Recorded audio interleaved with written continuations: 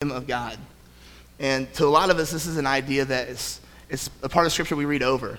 And we don't understand what a kingdom means because we don't have a king. We have a president who most people make fun of, right? And I love GW. I love GW, but he makes it easy, right? He makes it very easy. And I love him because you never have to wonder what he's thinking because he says it, which isn't always a good thing.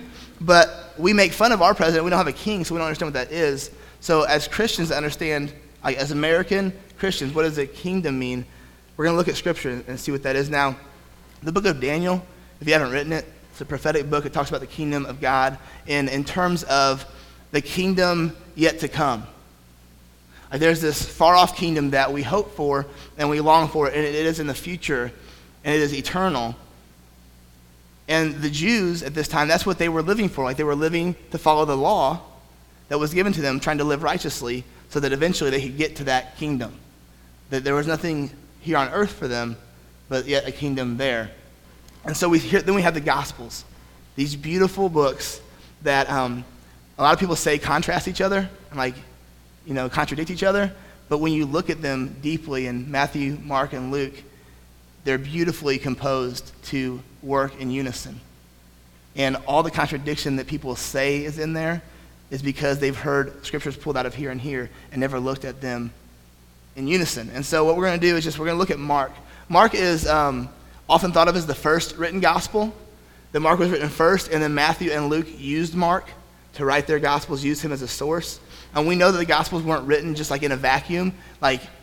Mark wasn't I'm going to go by myself in a room and just spew all this out on a page. It was different accounts from different people of Jesus, and he compiled these stories to make the gospel. And he wasn't a guy who was writing just saying, hey, I'm going to write a story, and I hope you like the way it goes. He was writing as someone that was impassioned by the power and the life of Jesus and was writing a story to convince you. So if you're reading this and you're like, man, he sounds like he's impassioned, he sounds like he really believes this. It's because he does. He wouldn't have written this if he didn't want you to believe what he's writing. And so when you read a book like the Gospels, like Matthew, Mark, or Luke, John, these are men writing to convince you because they are so passionate about the things that they saw and they heard about the God that they believe in. They're like, you know what? I got to write this down. I got to send this out to people so they are convinced of this. And so this is my notes for today. Many of you who know me, you may have brought a seat cushion to sit on today, but hopefully we're not going to take all day so we can get to KFC before the Baptists do. And we can do that. If you have a Bible, my old youth pastor used to say, if you have your Bible, and I trust that you do, which meant you better have a stinking Bible.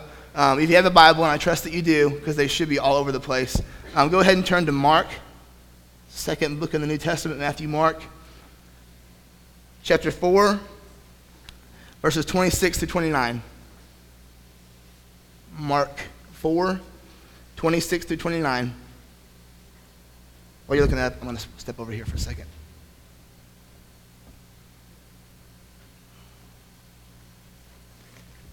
All right, so I like the new setup, by the way. It's cool. It's sort of blinding when you walk across stage, but it's still good. I like this condensed. It feels like we're more of we're having a dinner together, right? And it's more like we're engaging. So Mark 4, 26 to 29, I'll read. You follow along. Here we go. Verse 26, the kingdom of God is like this, he said, he being Jesus, if your letters aren't in red. A man scatters seed on the ground. He sleeps and rises, night and day, and the seed sprouts and grows. He doesn't know how. The soil produces a crop by itself. First the blade, then the head, then the ripe grain on the head. But as soon as the crop is ready, he sends for the sickle because the harvest has come. Let's pray. Lord, we pray that you would open your word to our souls now. That you would use things that we might gloss over to reveal deep mysteries of yourself to us. Or take away human hands, human minds, human words, and use supernatural power to open your word to us. In the name of Jesus we pray. Amen.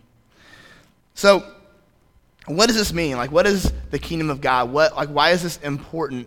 Well, we see that the kingdom of God, which is hard for us to understand as a kingdom. What does that mean? The kingdom of God for Jesus is twofold. First of all, it's important to us because it's important to Jesus. In Matthew 4 and Mark 1, he says, the time has been fulfilled, the kingdom has come, or the kingdom is near, repent and believe in the gospel. These are the first words we have of Jesus' ministry. The time was fulfilled. That means, Jesus, I'm here, like I'm the Messiah, I'm here, the time is fulfilled. The kingdom is near. Repent and believe. So, where else do we hear this kingdom of God? Well, we hear it in Luke 4, where Jesus says, my purpose, I must go to preach the kingdom of God. That's the purpose why I came. So y'all think, well, Jesus, we hear these songs that Jesus came to save you, and when Jesus was on the cross, he thought of you above all, right?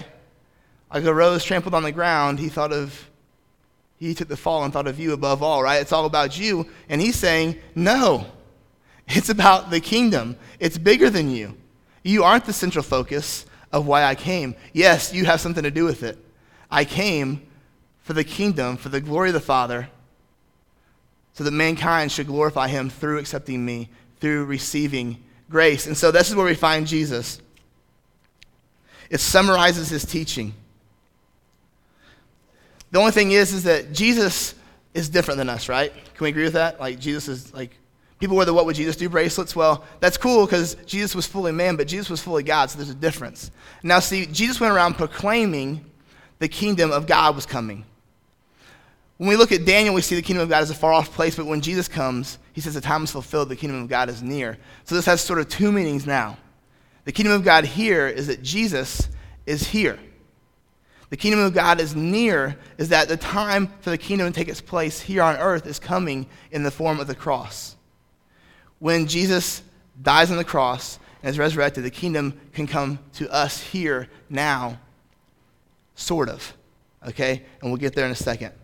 But Jesus goes around proclaiming the kingdom of God, saying the kingdom of God is near, repent and believe in the gospel, the kingdom of God is near. And he was going around performing miracles. And the problem is a lot of times we think, yeah, look at, Jesus is talking about the kingdom. Jesus is talking repent.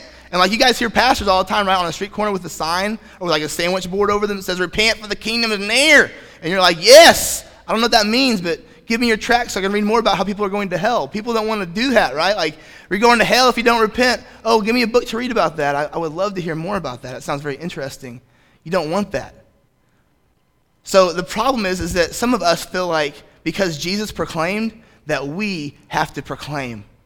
And that we go out and all we do is talk, proclaiming the kingdom of God, proclaiming the gospel, saying, oh, you got to repent, you have to believe. Turn from your sinful ways and believe on Jesus and you'll be saved, brother. And then come to church and I'll show you what Christianese looks like and we can get in this culture that's outside of the world you live in. And we proclaim. The problem is that Jesus was building relationships. The problem is that Jesus was out there talking to people whom he shouldn't have been. I love the scene where Jesus is reclining at the table, eating dinner. I wish I had a recliner at my dinner table. I wish I had a dinner table. Okay, let's get real. I wish I had a dinner table in my dorm room. But he's reclining at the dinner table, and he's eating, okay, with tax collectors, with sinners. And the Pharisees come in and they're like, why are you eating with these people? Like, why are you eating with these people? I'm thinking, and they're saying this, like, I'm thinking, God, Jesus is thinking, why are you, they're right there. Like, how are you, you ever feel that way? Like, I know that I'm very pompous and pretentious sometimes, the P words, and I think more highly of myself than others sometimes, because, I've grown up in church, and so I know all the answers, right? Anybody else grow up in church? Say true, Dad? True, Dad, if you grew up in church? There you go. Okay, I grew up in church, and so that means I have all the answers, right? And so people who haven't grown up in church don't have all the answers. I'm like, man, I should pray for them. I should pray for them. And so the Pharisees, who I'm just as bad as, come in there like, can you believe that he's eating with these people? These are the people, we don't associate with these people. And this is what Jesus says. I love how he answers. He's like, the people who are well don't need a physician. The sick do. I didn't come for the righteous. I came for the sinners. So I love how he does that and how he's sort of like, yeah, I'm going to proclaim the gospel, but I'm living it at the same time. My life speaks of the gospel almost more than my words do. And so that's a problem, just proclaiming the gospel. And we have people that do that all the time. You guys have seen them. They're usually on the news. The Christians that we see on the news, right? The ones that make a bad name for the rest of us, that speak the gospel but don't live it. See, there's another problem, though, with proclaiming the gospel and living it, is some people simply want to live it and not speak of the gospel. The other day on 60 Minutes, the nation's most famous pastor was on. It's a quote. Nation's most famous pastor was on 60 Minutes, and I was watching, and I was like, you know what? I'm gonna give this guy a chance. I don't usually like what he says, but I'm gonna give him a chance. And what I was looking for him to say anything about Jesus, anything. Like, you ever felt like that? You ever seen Christians on TV and you're like on the edge of your seat, just say the name. Just say the name. Just please, and you start saying it for them, and they don't say it. And I'm like, and my dad called me. He goes, guess who's on TV tonight? I'm like, okay, watch it. I go, count how many times it says Jesus. And then they call me back. And I'm watching, I'm hoping. I'm like, dude, don't blow it. Don't blow it. Say the name. Say the name. I was watching UFC. You guys watch UFC ever? Ultimate Fighting? Okay. Randy Couture, who's like this, he's like ancient. He's like 40-something, right? I'm just joking. But he was retired at the age of 40. Okay, I'm an adult now too. Okay, there's a certain ringtone that students have that only kids can hear, and I can't hear it. So I'm an adult now officially. And Randy Couture had retired. That means like retirement age. It's younger when you're like beating people in the face all the time. It gets sooner than like if you're just sitting at a desk. But he retired and then came back to fight, and he won his fight coming back from retirement. And at the end of his fight, he gets up there and he's like, this fight was for two different people. First of all, Jesus Christ, who died for my sins on the cross.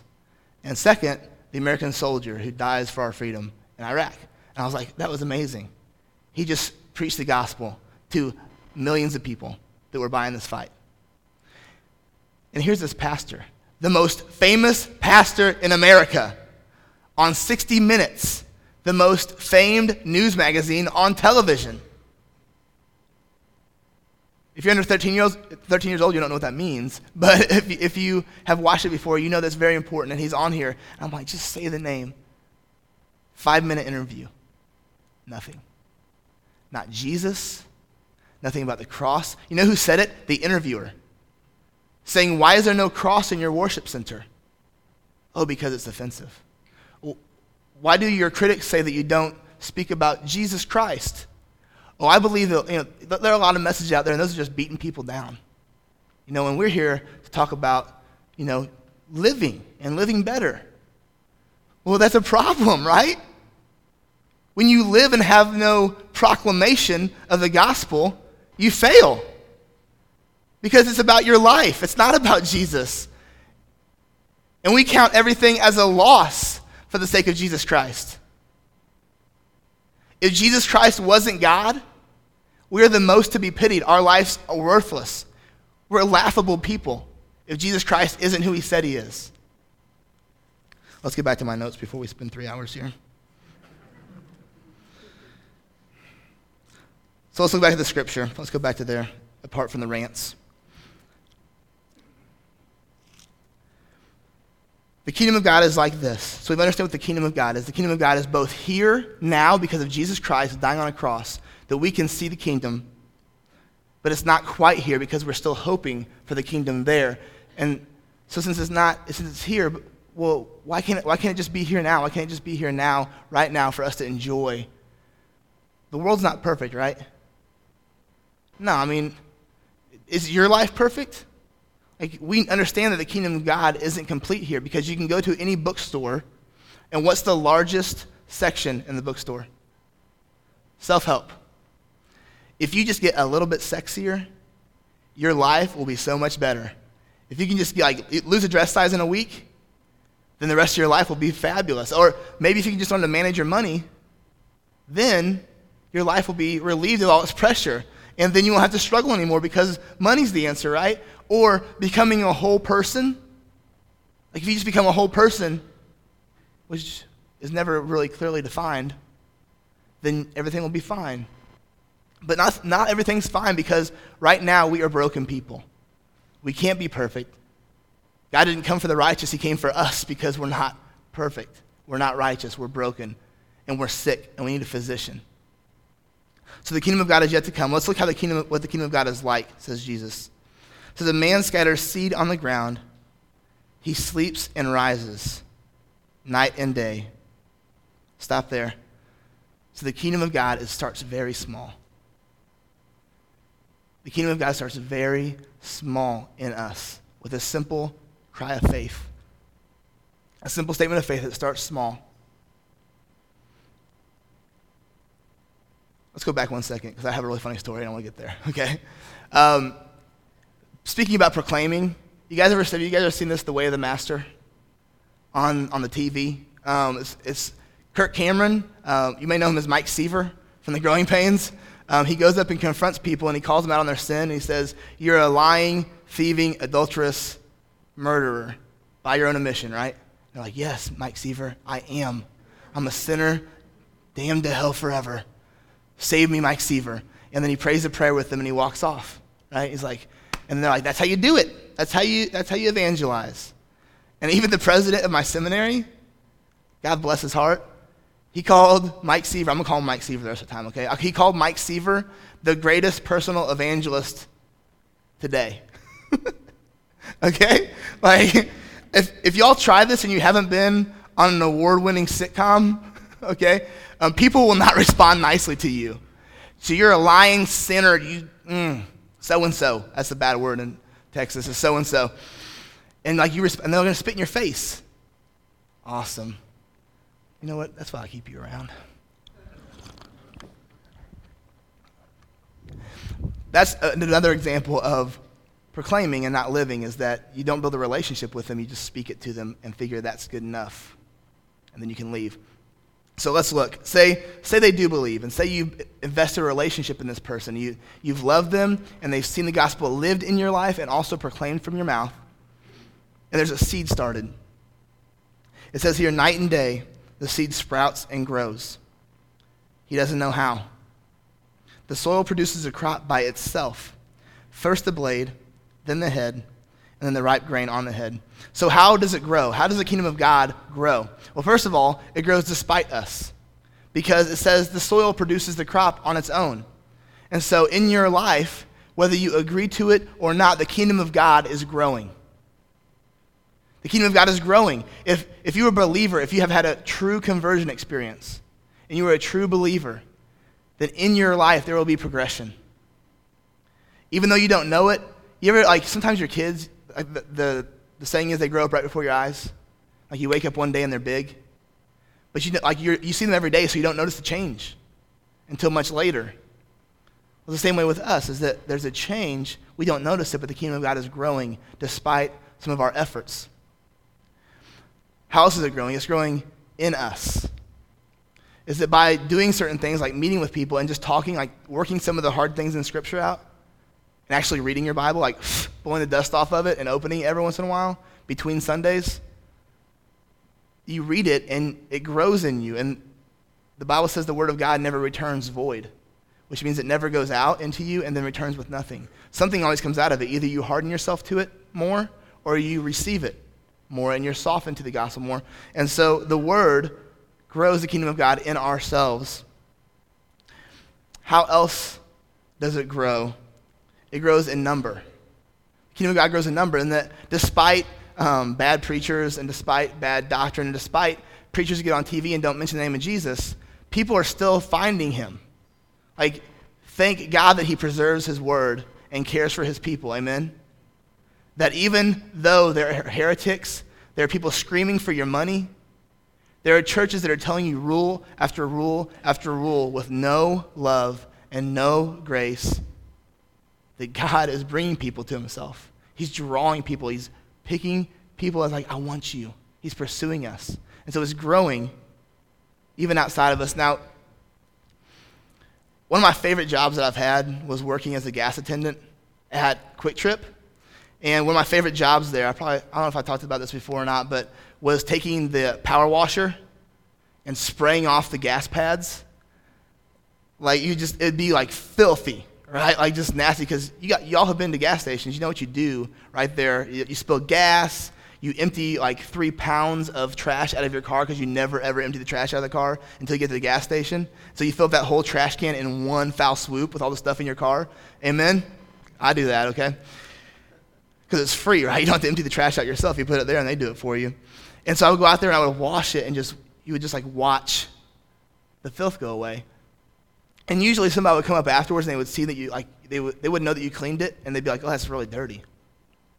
But if they had seen it previously and then saw it now, they would see the difference. The same thing in your life. You're not perfect, and for all your striving to be, and all of your faking it till you make it, right? That you're not perfect. And so some people will be like, oh, they're a Christian. I don't really see that. But how many of you, if they saw you 10 years ago and then saw you now, they'd be like, oh my gosh. Make it clearer to you. I work at Starbucks, which I love. Like, I love working at Starbucks. I love the fact that 2 or 3 people out of 20 that work there believe in Jesus. And the rest of them really, not that they just don't believe, but they hate the idea. I just love that. It's scary, but it's like that healthy fear, like, what if they ask me a question? What if? Like, I'm not working at a church. People don't come here, and even if they don't know Jesus, they act like they do. They don't know Jesus, and they're glad they don't know him. They're happy with their lifestyle. Happy, right? So I go to Starbucks, and we have like secret shoppers. If y'all have worked in retail or corporate America, they have like secret shoppers that come in, and they'll either buy clothing at the retail shops or at our place. They go through and they look and they wait for you to say, hey, how you doing today? You know, you having a good day or a bad day? What can we get for you to drink? Can I make a few suggestions? Would you like something tasty or yummy to eat with that today? Would you like a pumpkin spice latte with that? Would you like me to add a shot to that? And like they're looking for all those things, and they call this a snapshot. And what they want to come in is they want to look around the store and take a snapshot of what the store looks like, of how they're treated, and then make a judgment on that snapshot. Now, if you were to come into the store about 7:30 in the morning on Monday, the store is demolished. Our store does about $7,000 a day in coffee. Okay? When the holidays come, $10,000 a day in coffee. Okay, people? Get some water. I'm just so there's an off-ramp that comes, basically it should be the Starbucks exit, and there's an off-ramp that the first turn is Starbucks, the second turn is the road, which lets you know people's priorities. And if you, on a 7:30 or 8 o'clock on any weekday morning, you walk outside the store, you can look down almost as far as your eye can see, and blinkers in the far right-hand lane coming to Starbucks. The other day it was rainy, and there were wrecks going both ways on the freeway, because people in Texas, if it rains, oh my gosh, cancel school. We can't drive, right? It's okay, but like I said that I was nervous about, I needed some more shoes, some nicer warm shoes to walk to school in, because I was afraid to walk. I didn't want to get my feet wet in the snow. And my girlfriend laughed at me, because she's like, do you know where you live now? And I was like, you're right. She goes, if it snows, you won't go anywhere because everything's shut down. And so that's what they do there. You know, here, Chicago people think that if we close school for anything less than 6 inches, then we're silly. Down there, they think if it rains, I got to stay inside all day. And so people are driving, but both ways, since there's wrecks both ways, people are like, I'm waiting anyway, so I might as well go to Starbucks. And seriously, both ways off the interstate, people are just coming, and coming. And so if you come in early in the morning, the store will be demolished. The people in their working will be like frantic, running around, trying to keep our wits about us, but really screwing everything up. There's these nice stainless steel bars everywhere that we make the drinks on. And the idea is that they're supposed to shine, right, and be really nice. And usually they're just nasty with like dried coffee and like Frappuccino remnants over here and everything. And so if you come at like 7:30, it's going to be awful. But at 10:30, it's going to look really nice. And that's a snapshot you're hoping for. And so us as Christians, as the kingdom of God grows in us, the snapshot you're looking for is that there's progress. Not that people are going to be like, they are the standard of Christianity, they should write a book. But that your progress is evident. So what about the kingdom yet to come? Like, what do we hope for in this kingdom yet to come? Well, life isn't perfect. We talked about this.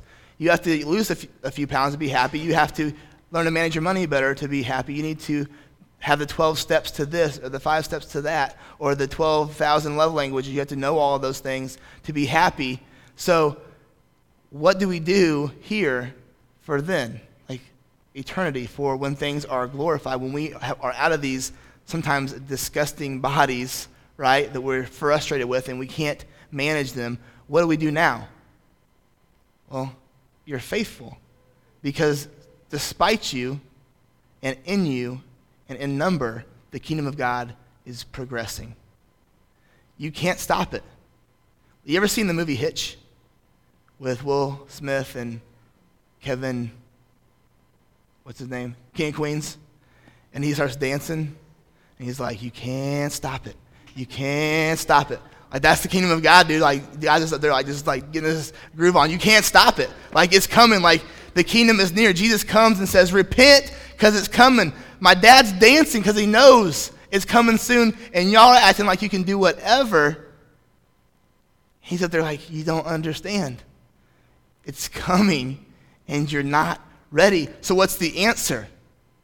The answer is the very first words of Jesus' ministry.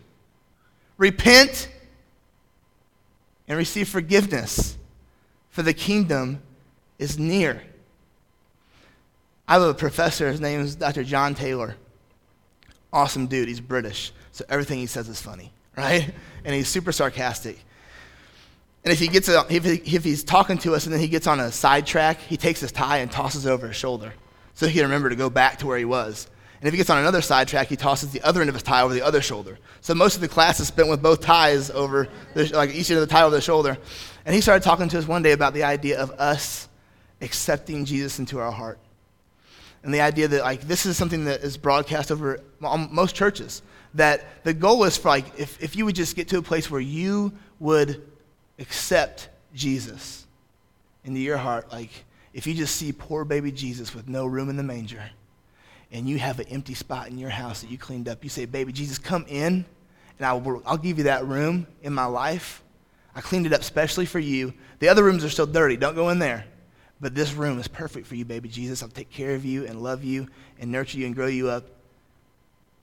I'm like, why do we think that? Like, why do we think it's about us accepting him when who are we that we should offer anything? But it's all about God accepting us. And when we realize that we are unworthy sinners, which is not a popular idea, by the way, then he will accept us because of Jesus Christ. And so the problem is that we often see the kingdom as not one that's inhabited by a real king. I just had to go to one of our most favorite restaurants in the world with a great value menu to understand this type of theology. And I found this at the restaurant. Have it your way, right? Like, you are the Burger King. Well, the Burger King tells you he'll do what you want. Like, he's the king of burgers. He should know everything about burgers, right? Because he's the king. And he says, you make it your way? That just seems silly to me. Almost as silly as me wearing this thing up here right now. He's like, hey, I'm the king of the Burger Land, if that's what it's called. But and I know how burgers are supposed to be made, but why don't you go ahead and tell me what you want, and you can have it your way. And so we have our kids running around with these crowns on our heads, and you are the king of your own kingdom. Why would we're Americans? We have freedom, right? And that freedom is to deem fit for my life whatever I want. And like God, he's in that back room in my house, and so who's he to tell me what it's supposed to be like, and who am I to fall under the authority of a king? Because I'm my own king, people. Look at this crown on my head with them paper jewels, okay? I'm my own king. What God is asking you to do is take your crown and cast it before the throne. I was talking to Matt Friday night, was it? And I came up to the office to watch one of the concerts. By the way, that back room at the office is awesome. Like, it looks so cool. I'm very jealous. Like, I wish I had a place like that. But I was talking to him. I've been noticing myself talking to new fathers about their kids lately. I was talking to him about Addie, and I was like, how's she doing and everything? And he's like, oh, man, it's so awesome. It's so awesome. She's finding her voice. Like, she's starting to, I don't know what sound she's making. I'm hoping I'm doing her justice. Like that, okay? She's found her voice. I was like, it's so cool, like, watching your child discover this. I'm thinking, what is God thinking about his children? That we're trying, there it is right there, that we're trying to find our voice in the kingdom, and we keep saying the wrong things. And we keep filling our mouths with things that don't represent our Father. And I was thinking, what if our first word is a 4-letter one that we don't want to talk about in church, right? Like, how happy would Matt be with that? What if like, I don't know, say Bobby's here in the front row, like say her first word is Bobby, okay? And Matt's like, are you kidding me? Like, I wiped your butt, okay? I changed your diapers. I did all this stuff, and Bobby's your first word? Are you kidding me? But yet we are happy to find our voice in everything but our King. And he's saying, without you even knowing it, like without you even doing much at all, with you having the faith of a mustard seed, it says later in the chapter, the faith of a mustard seed, it's like this big, okay? With that little bit, I'm growing it in you. With just a little bit, I'm growing it in you. And you are finding your voice in things besides me? And you're making yourself the king of this kingdom? It's dangerous, right? Matt's going to come back up.